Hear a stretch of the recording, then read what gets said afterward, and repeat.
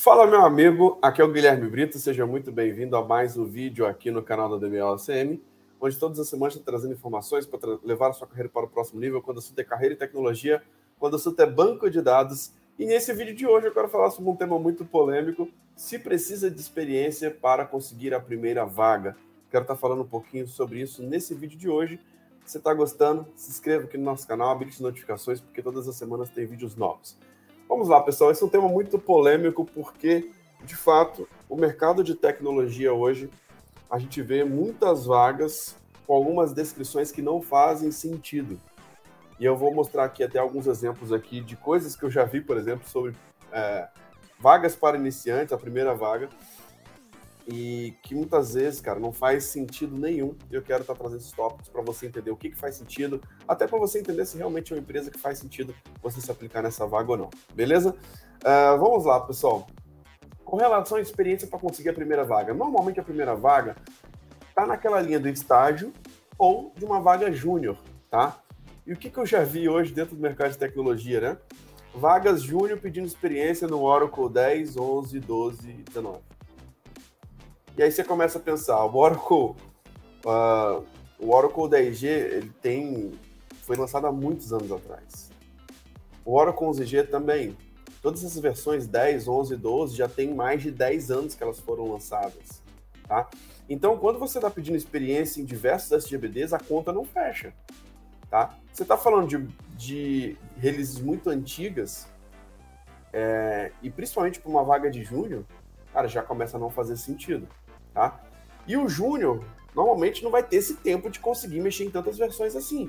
Então, são vagas que a gente já começa a olhar se realmente a empresa está sabendo descrever a vaga. E o que a gente mais vê, inclusive dentro dos nossos mentorados, são pessoas que se aplicam em algumas vagas, em algumas empresas, depois que entram, a demanda muda totalmente. Então, existem algumas empresas que a gente já consegue identificar essa característica de uma vaga que vai ter muitas surpresas pela sua descrição. Tá? Já vi vagas para júnior, por exemplo, pedindo certificações. Cara, não faz sentido.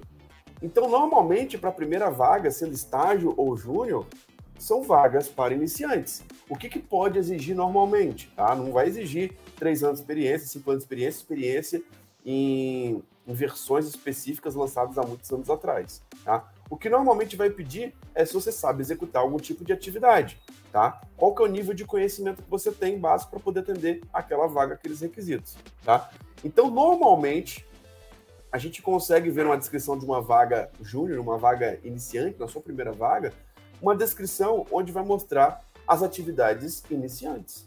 Instalação, criação de usuários, privilégios, algumas questões relacionadas à linguagem SQL. Isso sim pode ser cobrado na primeira vaga, mas não uma experiência prévia.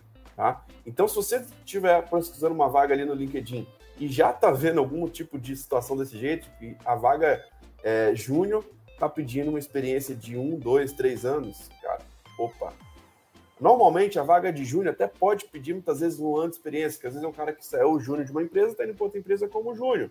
Pode ser que ele mude simplesmente de empresa no mesmo cargo de júnior. Mas quando começa a exigir um pouco mais, certificação, muitos requisitos ali com relação à experiência, a versões anteriores, cara, isso normalmente é uma empresa que não é adequada.